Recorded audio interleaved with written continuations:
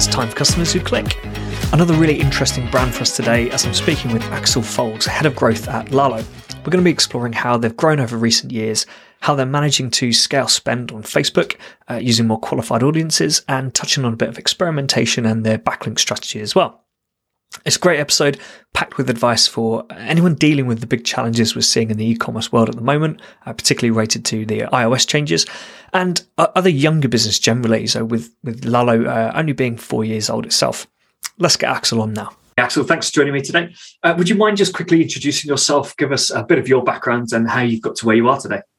Yeah. Hey, Axel Folz, Head of Growth at Lalo. Lalo stands for Love All the Little Ones, just for everyone else to know. I started at Lalo about a year ago, and prior to coming to Lalo, I was on the ad agency side for about 5 years. So in that world, dealing with many different clients across CPG, healthcare, beauty, you name it, running paid media, and a little bit more unique in the world of e-com strategy and helping a lot of legacy brands focus on e-com and kind of moving away and shifting away from retail. And then prior to that, I had an appliance retailer, actually learning the ropes from a merchandising and digital marketing perspective.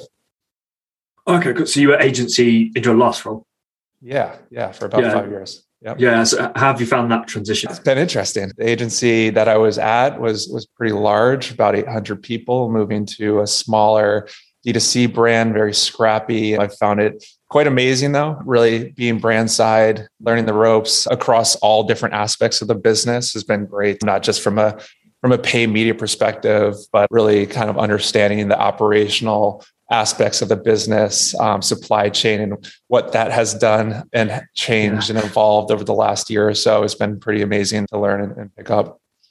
Yeah, cool. Yeah, I've kind of done the opposite really. I've been in-house at various B2C businesses and then made the move to consultancy, which has been fun. Cool. So getting into Lalo then, what would you say has been the biggest contributor to growth in this maybe the last year?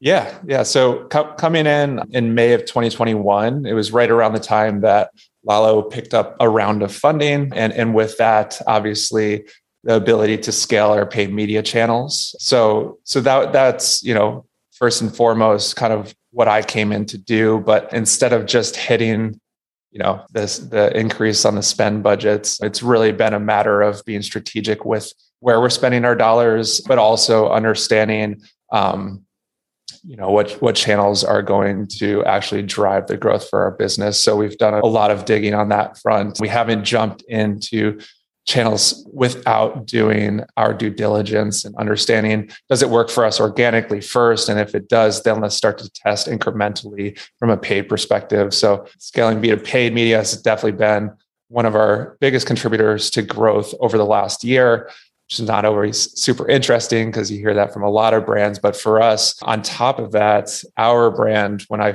first started, our core products were the high chair and the play chair. So a little bit about our business. We are in the baby furniture space. And when we first launched, the high chair was our core product. We really started to focus on products within the home. And from there, we started to expand. And as we've started to expand, retention has become a bigger part of our business, more important part of our business. So we've expanded products that are accessories to our core products, our pillar products, such as tableware with our high chair, coloring sheets with our play kit. And with that, we've really started to focus more on how do we get customers to come back and purchase it. And then lastly, being strategic with channel expansion, which I've been a little bit involved in as well. Our business is primarily direct to consumer right now, but the brand and the owners are being very strategic with how we start to expand beyond the world of our own .com. So we've launched strategically with Babylist, which is a baby registry website that really brings on customers earlier on in the adoption stage, doing their research into our category. And also more recently, we launched a physical store actually in Soho, New York, which has really been a great, fun project during the pandemic, but has definitely started to grow pretty substantially and has been given our brand a nice kind of like impact from a brand awareness perspective and allowing people in the New York metro to come touch and feel our product, which has been awesome to see. Yeah, absolutely. It's interesting that you mentioned check and see if a channel works organically for you before doing paid. Now, I mean, I'm not involved in the paid acquisition so much anymore for the last couple of years, but back when I was in house, we actually did it the opposite way. Especially when I was at smaller companies, we would actually test on a very limited scale the paid side, and if we started to see some traction there, that would then convince us that we can not only scale up the paid, but then start to put resource into the organic side. Mm-hmm. Sure. Because obviously, especially with social media channels, right, you've got to put a fair bit of work into the organic side to get the traction. So yeah, we just went the opposite way with it, really. Yeah.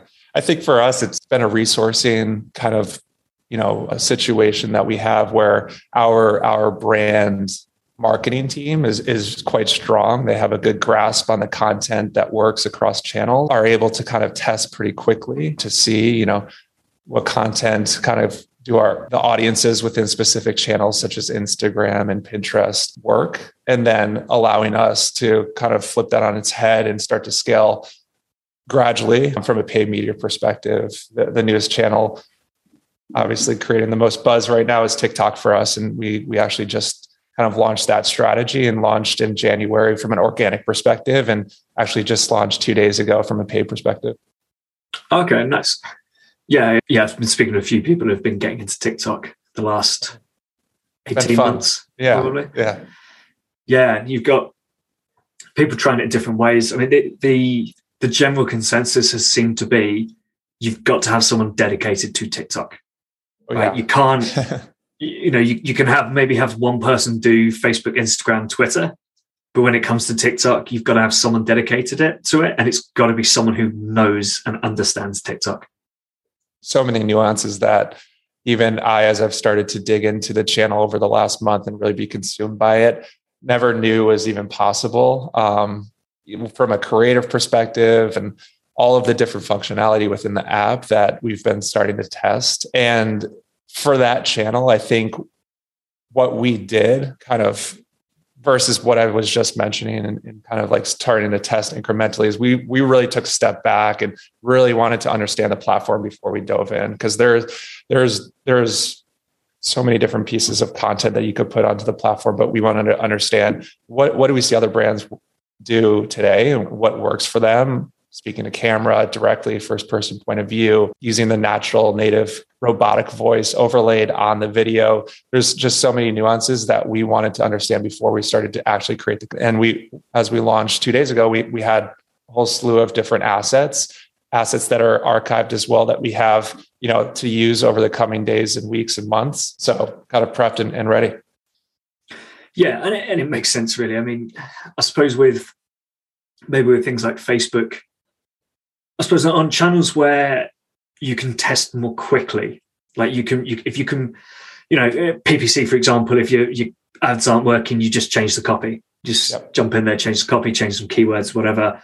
Facebook ads, maybe you go back to your designer and say, this image isn't working. Let's try something different. And you can get going with it potentially in an hour or so. I guess with TikTok, there's more work that has to go into that creative as well. And so if you don't do that research, you're going to dive into it, not really knowing what you're doing, test out a few things. And probably a lot of companies would then go, that's not really worked for us. Let's not waste any more time with it. Let's go back to the channels that we know. Right. Yeah. You're mentioning other channels. And I think so many brands, especially on the agency side of my past life, really focused on channel by channel and not so much the ecosystem of all the channels and how they work with each other, I should say. So TikTok, right, and Instagram that we've been historically buying on, those channels don't just work in a silo, even though we can really try to focus on the customer journey from one channel to our website experience and try to marry the two and convert them on that initial visit.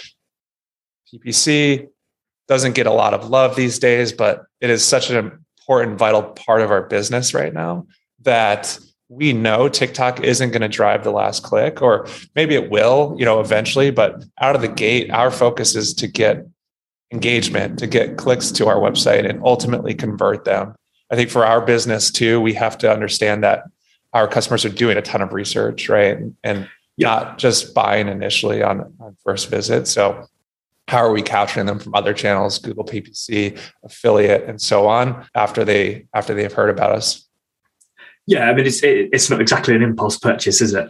No, it takes a bit of time. You've got a fair bit of time to plan it. So you might as well do your research, especially if you're not only spending a bit of money, but also, it's for your new baby, right? You want to make sure that's the right product. Right.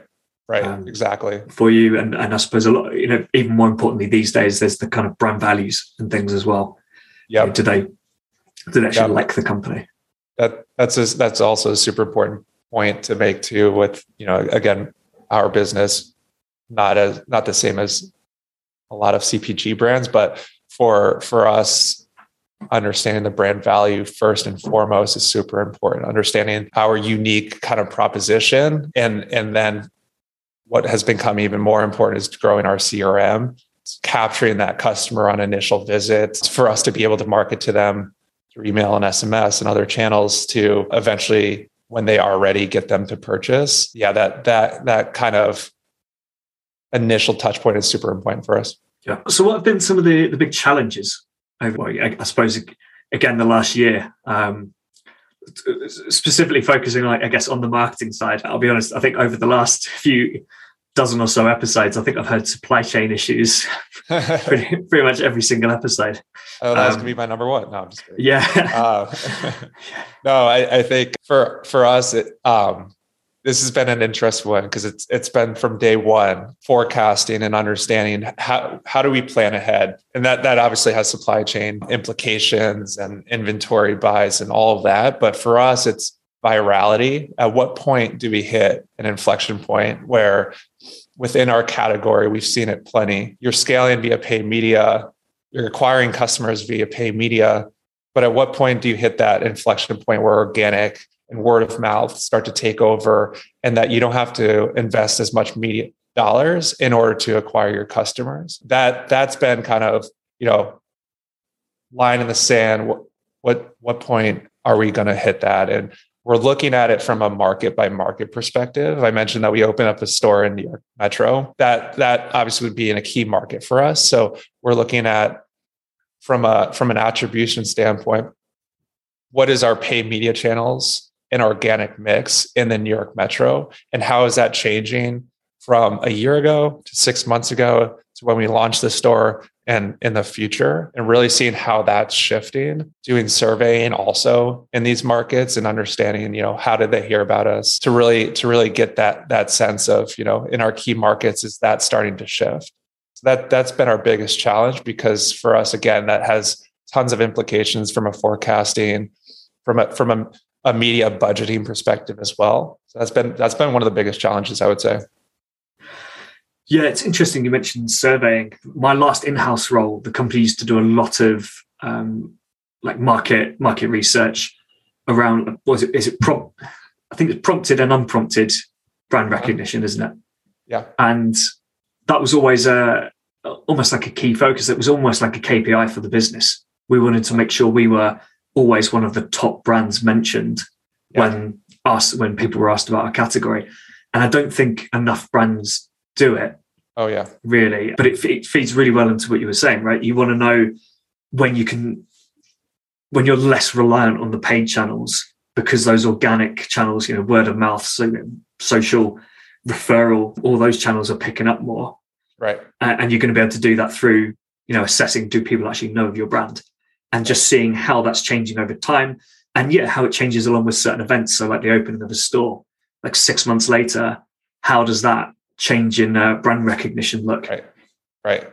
Yep. We have typically run qualitative research like that on a biannual basis, because we know we could do that on a monthly, but we feel that every 6 months or so is kind of giving us enough time to market it and build the brand and understand what shifts we're seeing from that perspective. We're in a category where there's a lot of legacy brands that are owned by large conglomerates, run in retail, right? Walmart, Target, brands that are coming from Europe that have been around for 30, 40 years. And their number one products are synonymous with the category.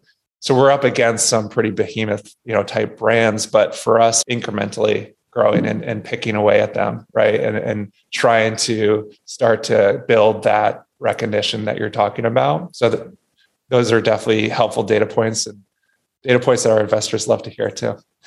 Yeah, exactly. So what are you focused on at the moment? What are the big topics for you right now? Yeah, way too many. I would say what we're trying to do a better job at is actually distilling what are like the 2 or 3 kind of focal points for our growth team over the next 6 months. And I would say one of them is reducing friction and increasing conversion rate. That has been, to my point around like virality, conversion rate is definitely one of our biggest kind of hurdles that we need to get over right now. So from a virality perspective, I look at it in terms of payload. It's essentially like how many customers are we able to reach on a daily, weekly basis? Frequency, how often are we able to reach them? And then conversion rate. Payload is growing. I mentioned we're trying to drive up our CRM list and get more people into that funnel. Frequency, our scaled paid media has definitely helped us from that perspective and getting our message in front of more people more frequently. But conversion rate has been one of those kind of hurdles that is just incrementally growing it, going to have a major impact on our business. So from that perspective, what we're really trying to focus more on is creating that in-store experience, especially for baby furniture online. And how do we mirror that? And how do we get that customer to feel that what we call magical moment where they are touching the product, and not only touching the product, but having the product in their home and experiencing it with their baby, right? That is, I have a 6-month-old, and I actually just started solids with my son 2 weeks ago. And obviously we have a Lalo high chair at home. And I will say that being a marketer for the last year and now having experienced the product in my home, my son in the seat, having his first avocado has been truly an amazing experience. So now it's how do we get people obviously to activate and use the product, but how do we get them to feel that way in the online experience? We're going through a full website redesign. We're shooting new content that we've tested prior and know that this is the type of content and imagery and video that works for our customers, and creating more of it for our website experience to get them to feel that way. Yeah, it's what I talk about a lot. Getting, obviously it's not replicating the in-store experience, but it's trying to think about what they want, what customers want from the in-store experience, and how can you get as close as possible to that online. Right. How can you get them to, obviously they're just looking at pictures of the products and reading a description, but how could you get them to almost feel like they are in the room with it, looking at it, possibly even experiencing it right there and then. Right. And because that's what's going to make them say, cool, this is the product for me. This is going to be the right chair for us. And have somebody to speak to, right? Our customer experience team sits within our marketing org and is a vital part of our business right now. They have reduced their time to answer under 5 minutes at this point. Is pretty amazing given the scale that we've seen. And email, direct message as well. So we've recently created an experience on our mobile device where there's a text button on the very bottom of the screen, and it opens up your native texting app, and you can text with our customer experience team. So just trying to make that's good. A lot more frictionless and a lot more, like I was just saying, that in-store experience, what you're alluding to, right? Like somebody to speak to, somebody to ask questions. There's plenty to go around with baby products. The safety aspect is the number one. So again, just having that kind of like touch point is super helpful and beneficial. Yeah, absolutely. I did some conversational SMS with one of my clients last year, only doing it for abandoned cart initially, but that worked really well. I mean, I think conversion rate was about 20-25%. Right. And this is after, so we were outsourcing it. And this agency, the first thing they did was stick a discount code in there. So literally the first message you'd receive was like, hey, it's Will from this company. I noticed you left this in your basket. Would a discount help? Right. That's pretty much the message. So obviously you're going to get a lot of people just saying, yeah, cool, I'll take a discount. Yeah. And then go buy it. And that conversion rate was about 35-40%. So I switched it up and said, no, we need to be asking why. You know, what's the main reason? I think what we did was we offered reasons. Like, is it any of these 4 reasons? And when people responded to that, they then had a response to give. So if someone said shipping issues, we had a response to that. If someone said the cost, we'd have a response. And then it was, if they didn't get the conversion after about 3 or 4 messages, and it was, you know, hitting a dead end with the conversation, then they were allowed to offer a discount. Yeah, exactly. And, you know, conversion rate obviously dropped to 20-25%, I think. We might have removed the discount completely, actually, but we're getting so much more value. Those are all data points for you right there. Yeah, we're understanding what the friction points are, so we can address that on the website. The team were able to upsell people. So I think when the issue was shipping, because the shipping fee threshold was higher than the cost of the hero product. So we said, well, if you want to avoid that, you can either buy 2 of the products or you can buy the bundle. Right. And so people went, oh, we didn't know about the bundle. Check that out. And then they go buy it because it makes sense, because it was a really complementary bundle. But that bundle, I think kind of 3 times the basket value. Yeah. So you're getting huge value. And it's just that conversational approach that did it. So yeah, I'm a big fan of this now. Yeah, definitely. Yeah. Like you were saying, like, asking those questions for us as well, right? When we're building our CRM, it's not just a matter of converting them. Obviously, that's the end game and getting them to experience our product. But we look at it as data, right? Like, these customers don't need to just be marketed to from a promotional perspective, or here are the features and benefits of our product and shoving that down their mouth. What we also leverage our audience for is building that community. We actually have what's called a Lalo Fan Council, for instance. So this is a community of experts and parents in the space that want to be heard and want to give their feedback. So we're openly inviting them into this program, and we get tons of feedback from it and tons of engagement. And that's, you know, as we grow our list, that amount of data, that amount of survey and responses continues to grow. And it is extremely, extremely helpful for us. We use it not just for, you know, reviews for our product. We also use it for product development. Our latest colorway that we launched, we're very strategic when it comes to this, was given to us because of the surveying that we had from our CRM. Yeah. So just 2 points I want to touch on quickly. Yeah. Obviously, with products like yours, I can imagine if you stuck an exit intent pop up on the website, which asked, you know, what is the number 1 reason you didn't make a purchase today? Yeah. You know, imagine price will come up on a very, very small basis. Very small number of people are going to say price is the issue. Majority of the time, it's probably going to be questions about the product itself. Right. You know, like you said, the safety. I'm not a parent, so I've never been through this. So I don't know what sort of questions there are. But yeah, questions around, you know, is this the right product for my family? But when it comes to abandoned carts and things, like, so many businesses just focus on, oh, you didn't buy this. A few days later, oh, you didn't buy this. Would a 10% discount help? Right. It's like, well, yeah, it might help some people who most likely just weren't ready to purchase for some reason, and have then gone, cool, I'm ready to purchase, I'll take a discount.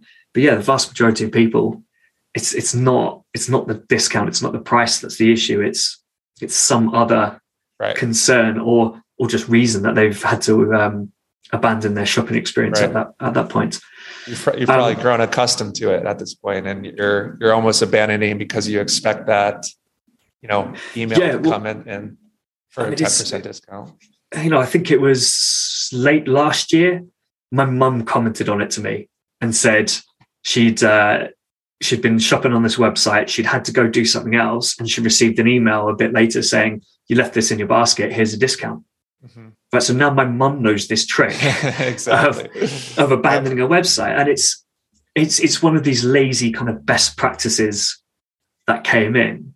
Mm-hmm. People haven't been really trying to understand how to deal with abandoned carts. It's just been, the advice has been, you send an email 30 minutes later, then you send an email 24 hours after that with a discount. Right. And that's how you recover carts. Right. The other part was, you mentioned CX team sits within marketing, mm-hmm. right? I like that. That's something that I've pushed for before in organizations that I've been in, because it makes sense, right? That feedback that you're going to get from that team then needs to be distributed to all your acquisition teams, your retention team, your website team, because you're able to make these changes. So has that always sat in that team, or is that a change that's been brought in? No, that was a conscious decision from the very beginning, especially given our category and the nuance of a newborn coming into a parent's life, that we needed a team and support that was going to be there to answer those really important questions. So that was definitely a conscious decision. I would say that feedback loop is phenomenal. We have our Slack channel that we're constantly engaging with our customer experience team on a daily basis, and relaying, like you said, that information into how we're developing our content. 100%. Yeah. Awesome. Yeah, I love that. And so just on conversion rates, do you have a kind of a conversion program, CRO program in place? Do you A/B test, or is it kind of based off that feedback, just making tweaks and things? Yeah. So, and this is a work in progress, 100%.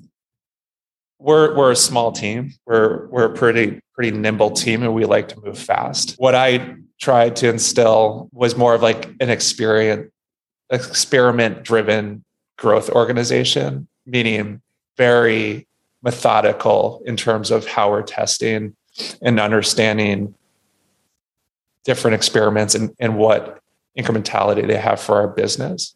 What I found, though, is that by logging what we call experiments, essentially different tests in a very specific amount of time, was that we were hypothesizing data analysis paralysis and not testing enough. So we've kind of taken a step back and continued to annotate, which I think is super important. I think a lot of brands don't do this today, is we continue to annotate and log our results, but we're not going as deep from a hypothesis perspective. We're not trying to overthink a test. We're going in and we're doing it, and we're seeing the results. And again, we're logging the results. So we have an archived list of different tests that we could go back on and understand what worked, what didn't work. I think for us, conversion rate, there's so many different factors that go into it. And what we're trying to do a better job at is mapping that customer journey. So we're testing different things along the way, right? Our growth team heavily focused on the paid media side of things, right? What are the different angles and content that we're passing to our customers? There's 3 or 4 very unique messages around our product that we hammer home. But what is the other 19, right? Like there's plenty of other areas that we can test and learn through copy and creative that allows us to scale those tests that we then can test on our website from a landing page perspective against a product page or something along those lines, and then test, things along the lines, in cart. And that entire journey is really kind of mapped out through this experimentation roadmap. Yeah. Awesome. Okay. And so you mentioned landing pages. Yeah. Which is quite interesting, because I wanted to ask you about like scaling media, basically, because you've talked about, trying to grow those channels and that kind of, I guess, considered growth, right? Not scaling too quickly, making sure you're doing things properly. So how are you going about scaling these channels and, staying efficient with it, making sure you're comfortable with the results and the data that you're getting? Yeah. But landing pages is definitely a major component of our media spend. We originally had a couple landing pages that we knew worked. We drove and we continue to drive, to be honest, a lot of traffic to our product pages. And that's only because creating landing pages is a lot of work, and you need the resources in order to be able to scale that individual tactic, right? So what we're trying to do is simplify it a bit. I think a lot of brands overcomplicate landing pages and really try to stuff it with as much information as possible in order to sell the customer. For us, we're trying to templatize. So more recently, we're shifting to a Shopify 2.0 theme that allows us to create sections, essentially modules within the theme that are essentially movable, right? You no longer can you just use sections on the homepage. The sections can be used on different pages throughout the website. So we create a templatized section for the homepage. We can then use it and reuse it for different landing pages as well, and plug and play with different content. So that's going to allow us to scale more quickly from a landing page perspective and test more landing pages versus just the few that we have over the last few months. Yeah, definitely sounds like it helped. And yeah, I've used landing pages a lot in the past, and it does really help if you've got a template that you can pretty much just copy and then just go in and tweak various assets. Right. I mean, in fact, the two businesses I can think of where pretty much all our acquisition went to landing pages, it was pretty much just a case of changing the banner, changing some copy, and changing a few other bits. So I worked for a company called Readly, which is like a Spotify for magazines, right? And all you can read app. And so if we were acquiring the audience of a particular type of magazine, we would make sure that the content on the landing page is that magazine plus similar magazines, and all focused around that category, because that's our assumption on what these people are interested in. Right. So if we're advertising recipes and cooking magazines, we're not really then going to put sports magazines on that landing page as well, because it doesn't make sense. But yeah, it was this ability to just go in, click duplicate, change the URL, and quickly change out those images and some of the copy. It meant, you could have a landing page up in 15, 30 minutes. Right. Which is just, fantastic, especially for a small team. Right. And making it, less development heavy too. Right. Yeah. And just being able to kind of plug and play is super important as well. And and really, once you have got your kind of core messages nailed, and you know what works for the majority of people, we did find that just those small customizations is all it took. We didn't have to completely restructure the page and get entirely new content modules in there. It really was just a case of saying, we've just got to strip out these images, replace them with these, and change the messaging from, all your favorite sports magazines in one place to all your favorite cooking magazines in one place. Just creating that little bit more relevance to the advertising just worked really well. Yep. Exactly. It's awesome. Cool. So anything else you wanted to mention on the media side? One last thing that I was thinking about, and is a hot topic too, is kind of ranking customers. So there's different acronyms for this. For some brands, it's RFM and recency, frequency, monetary value of customers. For us, it's really understanding our power users and our high value customers and what makes them tick. So recently, and we've seen some moderate success with this, we launched with a platform called Black Crow.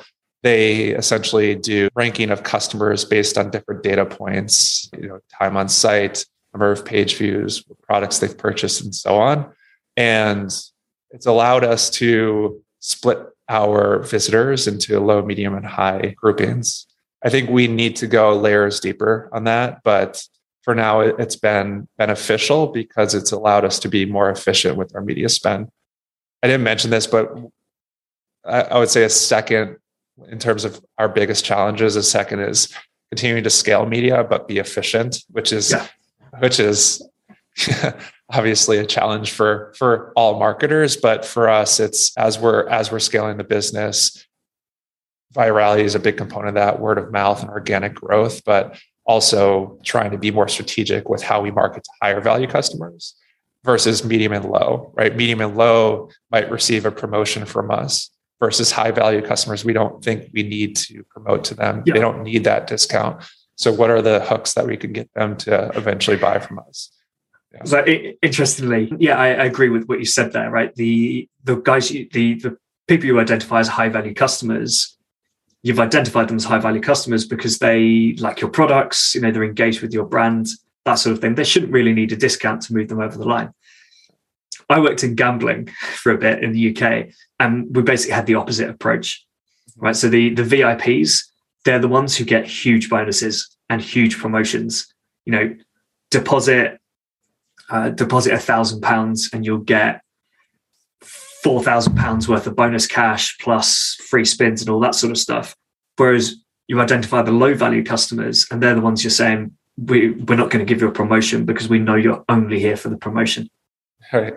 And their lifetime value is just not worth, I suppose, the risk of giving them these big bonuses. Yep. Because the company pays tax on the bonus as well. So there is that to consider. Yep. We know that someone who spends $100,000 a year is going to keep spending that money, even if no matter what bonuses we give them, no matter what winnings they get, a lot of them will just keep playing. It's the lower value people. They're the ones who, when they get a decent win, they disappear. Right. Yeah. That's a very important point. And something that we're also trying to get better at is understanding lifetime value based on initial touch point, right? Like, did they receive a coupon in that initial visit, and are they coming back to purchase? Yeah. I think we're still a relatively new brand, and that data is starting to come in for us. But yeah, that has obviously massive impact on longer term growth. Yeah, absolutely. Cool. Well, just before we finish, is there anyone else in the D2C marketing space that you'd want to go for lunch with, have a chat with? Plenty of people. Yeah, I do a lot of reading. There's one guy, Ed Baker. He's the former VP of growth at Uber. Talking about virality, this guy basically invented the term virality, and he taught a Stanford MBA class, and every student went out and created a viral product. That was pretty amazing case study. He'd be one for sure. And then more on the product side, always amazes me. Brandon Chu, he's a VP of product. I follow on Twitter. Amazing content he's pushing out there, but he has a lot of great ideas around mental models and where to invest your time and energy in terms of high impact, kind of like low investment type of opportunities. Yeah, it's something we look at a lot in CRO. You can come up with all these hypotheses, all these ideas, but you have to rank them on, the impact they're going to have, the effort that they're going to take to implement. It's not the case that you always rule out the high development stuff. But yeah, you've got to be looking at the impact you're expecting to receive from that. Cool. And are there any marketing tools that you guys use that you'd recommend? Yeah, there's definitely a few that I'm in daily. I would say a couple that are kind of, I don't know what the word is, but they're not used as often as marketers should. So Google Tag Manager is a really important one. Obviously for us, really trying to find ways that we can understand the different nuances of our website and tag it properly and make sure that we're taking in all the data that we possibly can. So we're continuing to adjust in there. Go Data Feed is another. That one powers our Google Shopping campaigns and Google Merchant Center. Go Data Feed allows us to really manipulate the data that instead of having to change it on our website and Shopify, it allows us to essentially manipulate our shopping ads the way we want them to be. So that's been a really amazing tool. And I would say another one that I absolutely enjoy diving into the analytics on is Inquire Labs, which is our post-purchase survey. And that one gives us a lot of great data about how our customers have heard about us, but not just what they're saying they've heard about us from, but also understanding how they're tagged on a last click basis and where they actually came from. So that's been an awesome tool. Just out of interest, like how well does it match up? Not well at all. So that's been actually amazing for us. That's been a huge unlock, right? So a lot of people say they've either heard about us from Instagram or from Babylist, a retail partner I mentioned earlier on, or word of mouth through a friend or family. but oftentimes they're tagged on a last click from Google paid search because they've heard about us from Instagram, came to our website, then came back eventually through a paid search ad, or affiliate is another channel that usually gets a last click attribution. So it just kind of helps us understand our customer journey a little bit better. Yeah, absolutely. Awesome. Well, Axel, this has been absolutely really interesting stuff. Really, loved it. Especially the bit about your CX team being in marketing. I think it's the first time I've actually really heard of that, but it's something that I've tried to push before. Cool. If anyone wanted to reach out and have a chat with you about what you're up to, what's the best way of doing that? Yeah, I would say shoot me an email. That's probably my best responding channel. I would say so. Axel, AXEL @meetlalo.com, and I would say that's the best way to get a hold of me. Awesome. Right. Thank you so much, Axel. Yeah, thanks a lot, Will. When you take on funding, it can be really tempting to just turn the tap on and spend. But as Axel mentioned, it's really important to be strategic about where you're spending money. It's really important to understand which channels are driving growth and which channels have more opportunity for growth as well. So while some of their focus has switched to improving LTV, getting customers to come back and buy other products, opening new channels is really, really important. And a couple of their top channels are actually partnerships and their own store. I really like the general approach to new channels that Axel mentioned about how it's important to really understand the channel, understand if it's going to work for you organically, because if it doesn't, then you're taking a big risk by throwing money at it. If you'd like to hear more from Axel, you can find him on LinkedIn. Any other podcast questions, feedback, or guest requests, please send them over to will@customerswhoclick.com or tweet me at Will Lawrenson. Next up, I've got Blake Impearl joining me. We're going to be talking about SMS and how it's more than just a revenue channel and how it can be used to build better relationships with your customers. But until then, keep those customers clicking.